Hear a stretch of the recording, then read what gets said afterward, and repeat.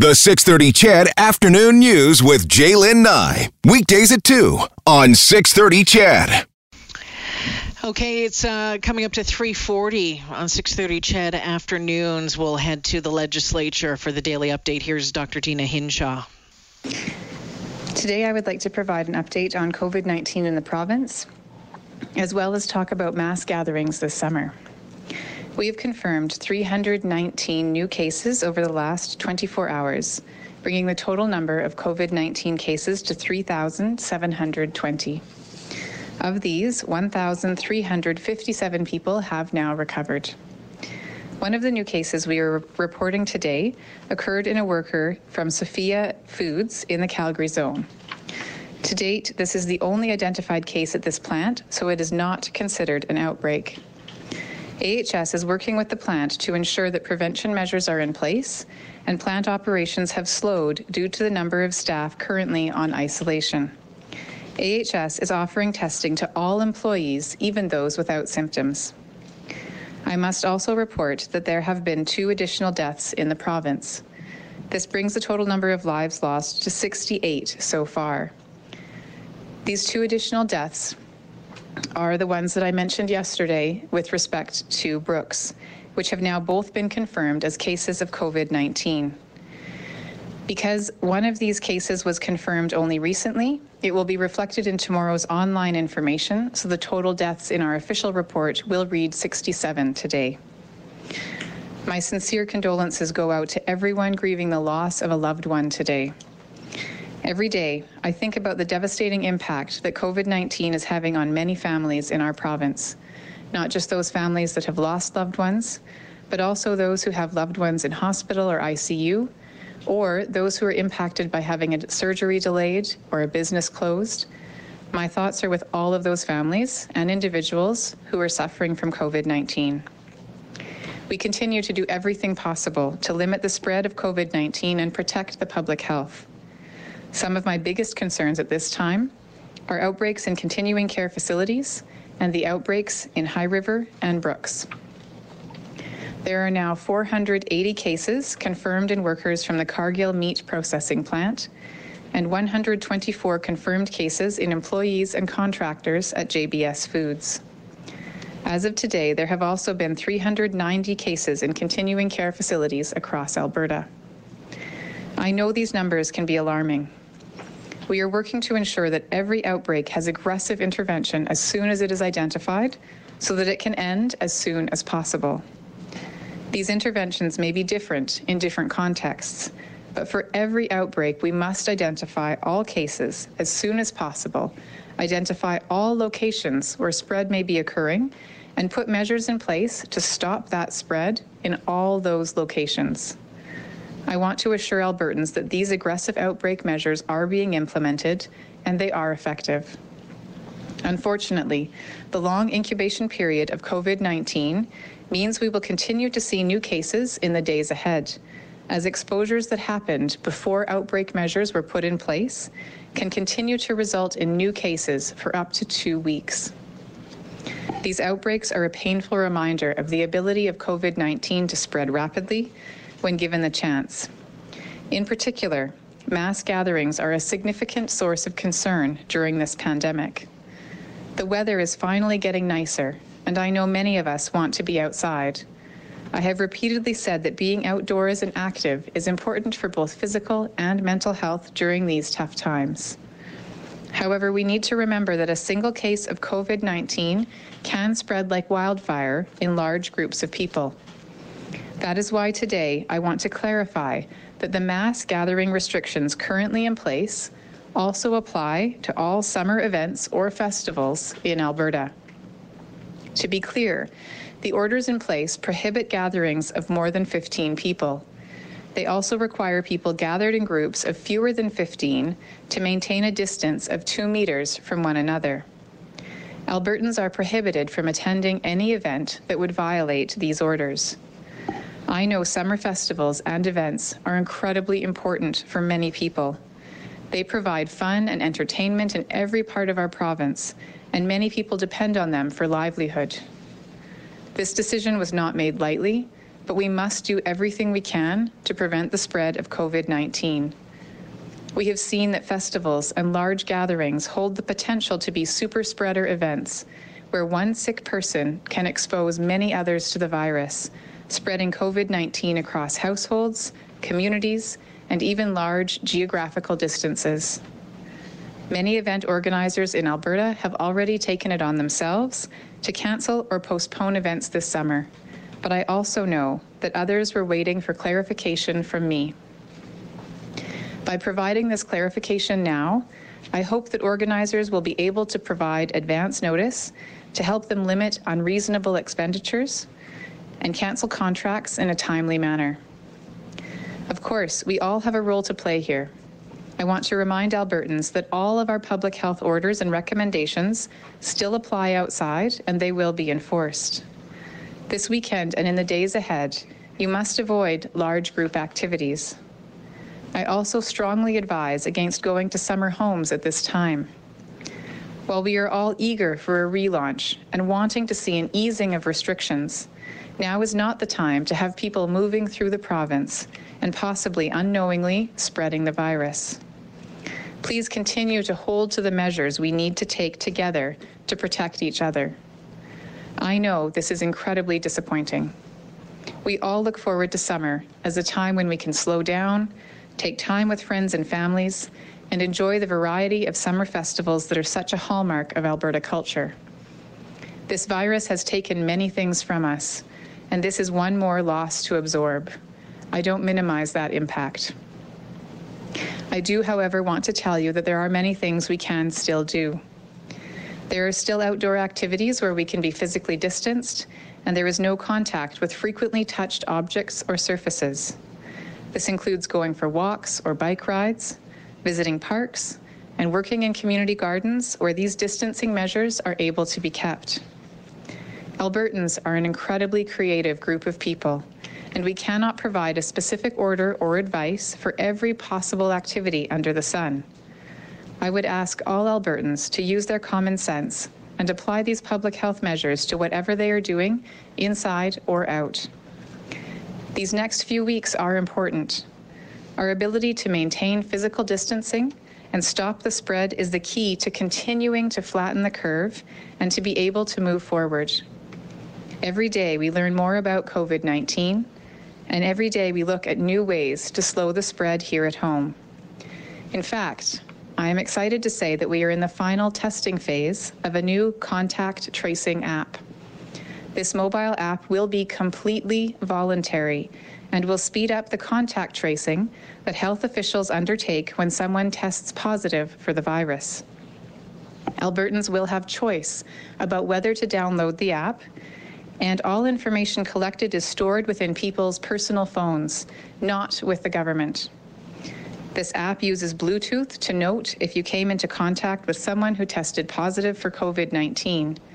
The app does not track Albertans' geographic locations. The benefit of this app is in speeding up information gathering to support the contact tracing work that our public health workers are already doing. This is simply taking our decades-old public health approach into the 21st century and providing more efficient means for Albertans to work with public health in tracing contacts of cases. These apps have already been used effectively in Singapore and South Korea. I want to again emphasize that this is a voluntary app, and Albertans will be able to choose whether or not to download it. I also want to ensure Albertans know that the government has been in contact with the Information and Privacy Commissioner about this app, and no concerns have been raised. We expect it will be available to all Albertans in the coming weeks once the trials are finished, and I am excited to be able to share more details when it is ready to be released. Alberta Health Services has also developed a new, easier approach to ensure PPE is available to all community specialists, including ophthalmologists, surgeons, radiologists, and other specialties. Effective immediately, community specialists are able to order PPE for their clinics through their AHS Zone's point of contact. Contact information and additional details on this process are available on AHS's website. It is my hope that this new process will ensure that all those clinicians who need PPE will easily be able to get it.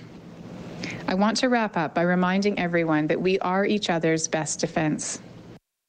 In the face of a pandemic like COVID, equipment and technology are essential, but so is community and kindness. We have come so far together, and we can stay the course if we lean on each other. With solidarity, generosity, and community, we will overcome this together. Thank you, and I'm happy to take questions. All right, we'll go to the phone now. Operator, could you patch through the first question?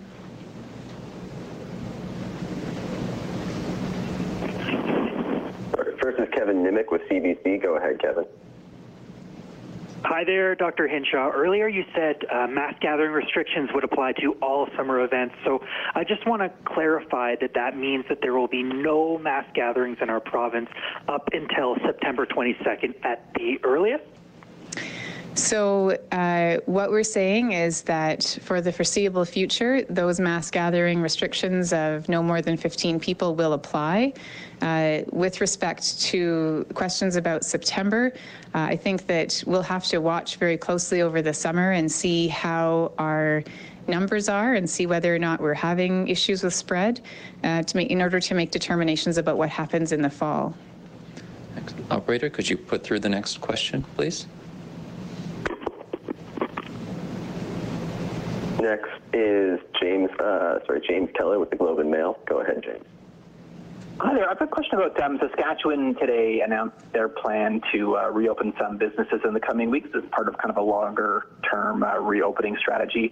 What's the risk to Alberta of people crossing the provincial boundary, for example, to get a haircut in Saskatchewan now that that's available, and then contributing to infections here? And how much coordination has there been with your counterparts in Saskatchewan and elsewhere about these reopening plans?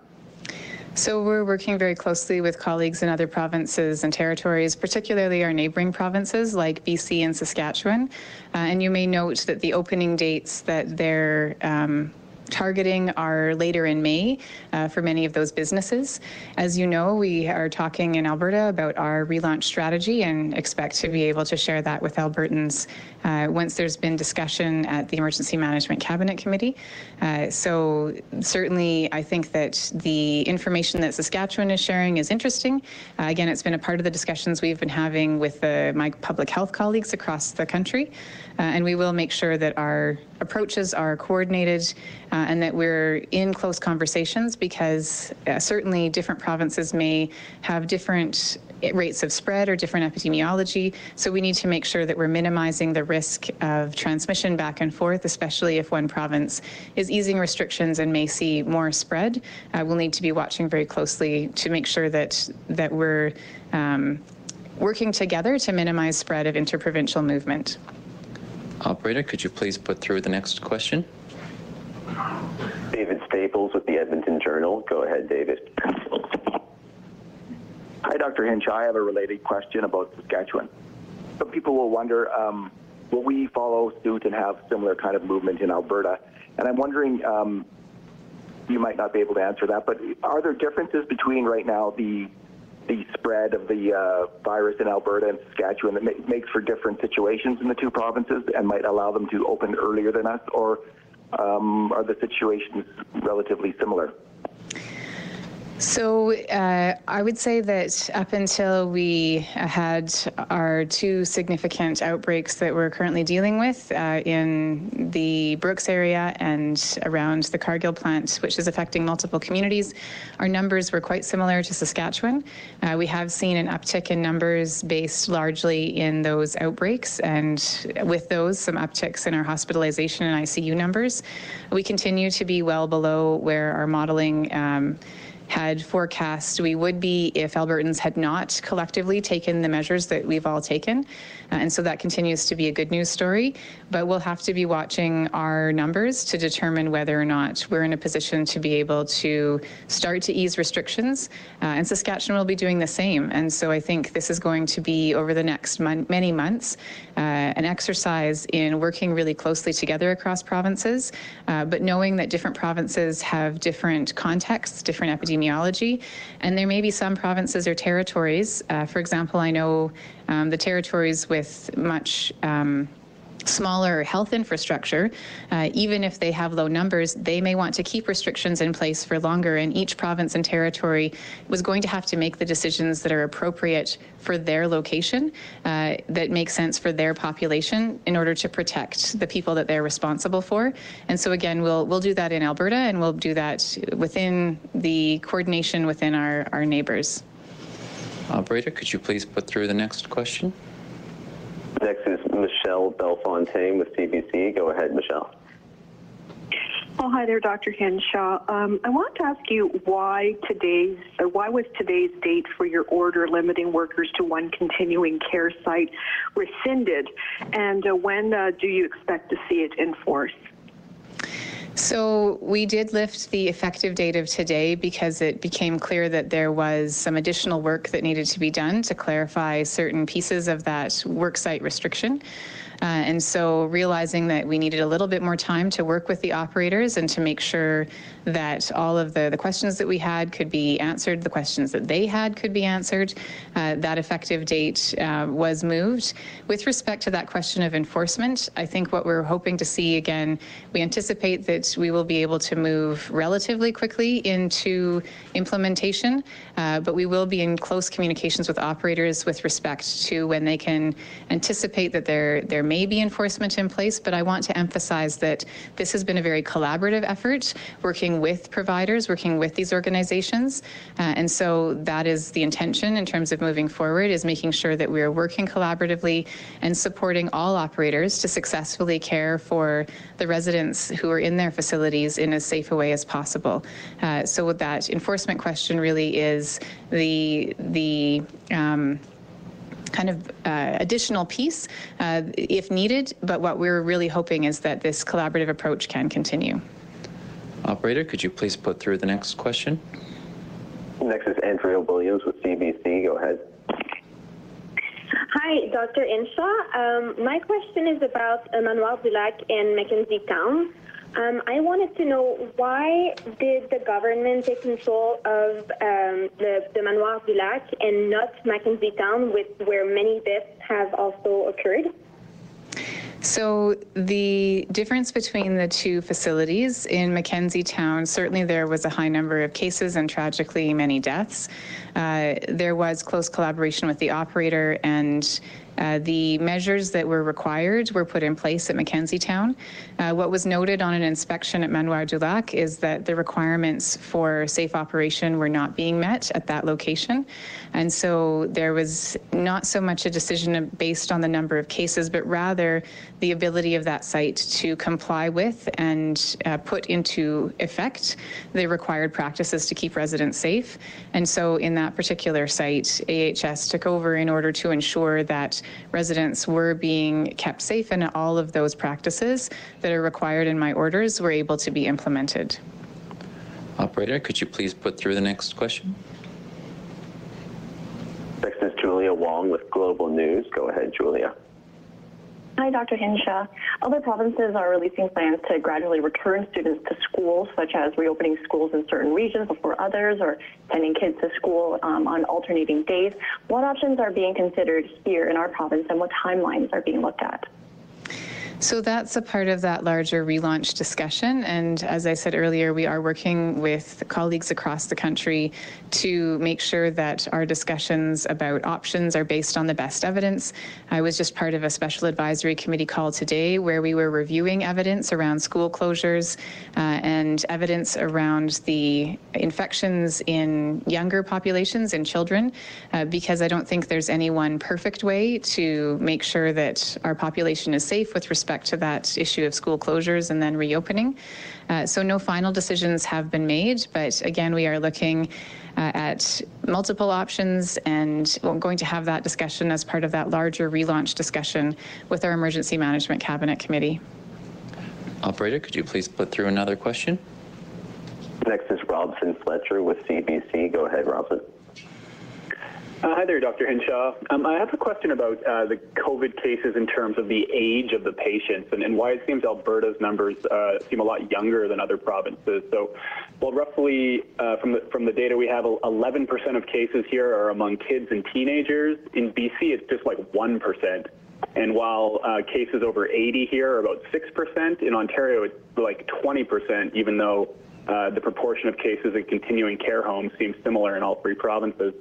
So my question is, why do you think Alberta has so many more confirmed cases among younger people? Are we simply testing more young people? Is it related to our younger population? Are there other factors at play? And what are the implications of all this? So what I believe a main driver for the reasons that you reference, or for the difference that you reference, is that our testing protocol in Alberta has been a bit different than in other provinces. So you may recall that relatively early on in the course of our pandemic response, we did open up testing to anyone who had traveled to any international destination within the last 14 days and was feeling sick. And so we did have a number of families, including children, who had traveled where there were cases in that household, people who were sick, including children. And so we were doing a lot more testing than perhaps other provinces were at that time with respect to that broad brushstroke of testing anyone who had traveled. And then we also were one of the first provinces, I believe the first, to open up testing to anyone in the province with symptoms. So anyone who has symptoms can be tested, and that's widely available across the province through the Alberta Health Services online assessment tool. And so because we have had such broad testing available, both at the beginning when we were really focusing on travelers, and in the last couple of weeks since we've been able to open up testing to anyone in the province, my hypothesis would be that we've been able to catch more of the younger cases because we have been able to test so many more people. However, that's a hypothesis that would need to be tested, but I don't think there's any reason to believe that we have a different kind of spread. I believe that it's more about who we're testing. Operator, could you please put through the next question? Next is Jason Herring with the Calgary Herald. Go ahead, Jason. Hi, Dr. Hinshaw. I wanted to ask a quick question about modeling. I'm wondering when we can expect to see revised modeling, and whether you can give any impression of how that modeling may differ from what we've already seen, given the new trove of data Alberta has collected in the last few weeks. Sure. So there's updated modeling that's currently being worked on, and I haven't seen the final updated modeling. We are looking at both the current data that we have and also looking at how the impact of different assumptions impacts the models. Because as you'll recall from our discussions of the model that was previously released, models are a helpful tool in order to help us think through scenarios. So they're not necessarily a prediction of the future that's predetermined, but they help us think about what would happen if we had a certain amount of spread per additional case. So if every case in Alberta, as we showed in our previous model, infected one or two other people at a relatively constant rate going forward, and we could see that spread increased quite rapidly. So we're looking now at different assumptions based on our current experience, what we've seen over the past couple of months, and we're going to be using that data and those different assumptions to inform modeling going forward. And I'm not sure exactly when that will be available to be released publicly. As I say, I haven't seen the updated models yet myself, but we will be making sure that we use the opportunity again to have that dialogue with Albertans about what we've seen, what we might see depending on different scenarios, and how that informs our planning going forward. Operator, could you please put through the next question? Next is Carmen LaBelle with CTV. Go ahead, Carmen. Thank you very much. I'm wondering, Dr. Hinshaw, if you wouldn't mind clarifying something. So is the advice for Albertans not to use their cabins at all this summer? So it's a really good question, and my advice about not going to their summer homes is really specific to right now. So as we're looking at our relaunch and potential for easing measures, that's one of the things that we're going to be looking at, and whether or not that's something that we can ease restrictions on a go-forward basis. So I think the advice that I'm giving right now is based on the fact that we do in certain parts of our province still have significant spread of the virus. And so making people aware that if they are thinking about traveling throughout the province, that travel across distances is one potential way of causing spread of the virus. And so I'm advising that for right now, people not go to their summer homes. But again, part of our relaunch is a hope that we would be able to ease off restrictions such as the ability to visit within the province to places within relatively small distances. But again, that's a future consideration. All right, we've got time for 2 more quick questions. Operator, could you patch through the next question, please? The next is Jennifer Lee with CBC. Go ahead, Jennifer. Hi, Dr. Hinshaw. I'm just wondering, given your concerns that you mentioned about outbreaks in long-term care and the issues with implementation of the limits on keeping workers within one facility, are you considering now perhaps sending workers from hospitals into long-term care facilities to help out, since I guess to this point at least we haven't seen the large influx into hospital settings that have been predicted? So that's maybe something that I'll take the first crack at and then see if Dr. Joffe has additional comments. We recognize that especially in a facility that has an outbreak, there may be staffing challenges related to if staff are exposed and they're needing to be in quarantine at home for 14 days. There may be a challenge getting enough staff to actually care safely for residents in that facility. So while we want to limit regular work of staff to one particular site in continuing care, specifically designated supportive living and long-term care, we also recognize that in outbreak situations, we may need to have some flexibility in that to ensure that there's enough people on site to safely care for residents. So we have been working with Alberta Health Services to ensure that some of that flexibility is available. And I'm not sure, Dr. Joffe, if you want to comment any further. My apologies for not introducing him earlier. This is Dr. Mark Joffe, Vice President and Medical Director with AHS. Thanks very much. Thanks, Dr. Hinshaw. So the only thing I would add is, again, these are extraordinary times, and when there are outbreaks and when there are Albertans who need care, we do need some flexibility, and we do occasionally need to move some staff around. However, I would emphasize that we also need to work within collective bargaining agreements, and our unionized staff, our unionized workers have some controls and stipulations within those agreements that, of course, we need to work within.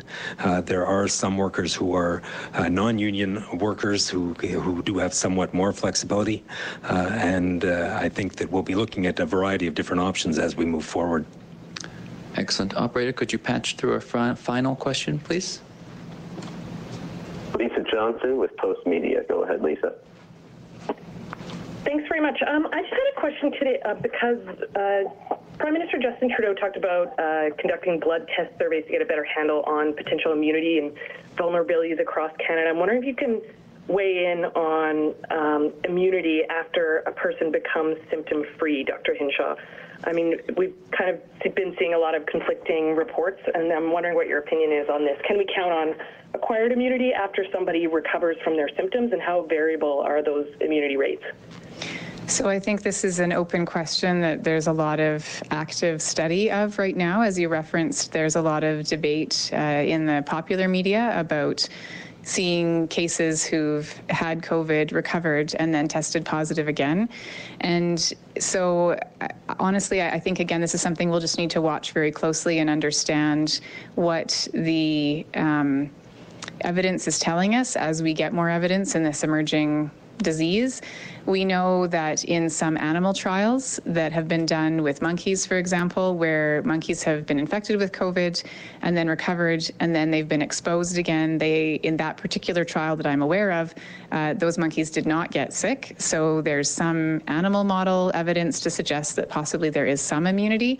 However, I'm certainly aware of reports from a few different countries around the world where people have, again, had COVID, tested positive, tested negative, gotten sick again, and tested positive again. And I think what we don't know for sure is whether or not they're potentially still shedding the virus after their initial acute illness, or if they actually became infected again, or if there's some latency period where the virus can reactivate. Those are all open questions, and we simply don't know enough at this time. What we know that serology can tell us is that it can tell us whether or not someone has been infected in the past with COVID, and that's something that is helpful in terms of understanding the proportion of the population that had that illness. But again, it can't tell us for sure whether or not that person is immune. And so it's something that we need to keep watching the evidence with respect to immunity, and also I think pursuing some of that serology testing for the purposes of understanding what the spread in the population has been like. Excellent. Thank you all for tuning in. We'll provide another update tomorrow afternoon. There you have it, Dr. Deena Hinshaw's news conference for today, a relatively short one coming in at about 30 minutes, 35 minutes or so. I can tell you just some of the basic numbers right now, then we'll take a break and then crunch it all down. 319 new cases in the province, bringing that total to 3,720. 1,357 people have recovered. 2 new deaths in the province, bringing that total to 68. And she said there was 1 new case that has been found at Sophia Foods in the Calgary zone, but just because there's 1 case only right now, so it's not considered an outbreak. Those outbreaks we have been watching at High River at the Cargill plant, 480 cases now, and at Brooks JBS meat packing processing facility, 124. She says still watching a lot on the continuing care cases. There's still 390 cases in those facilities, and of course, as you know, listening to this show today, that has been a big topic of conversation and talking about what needs to be done there. We'll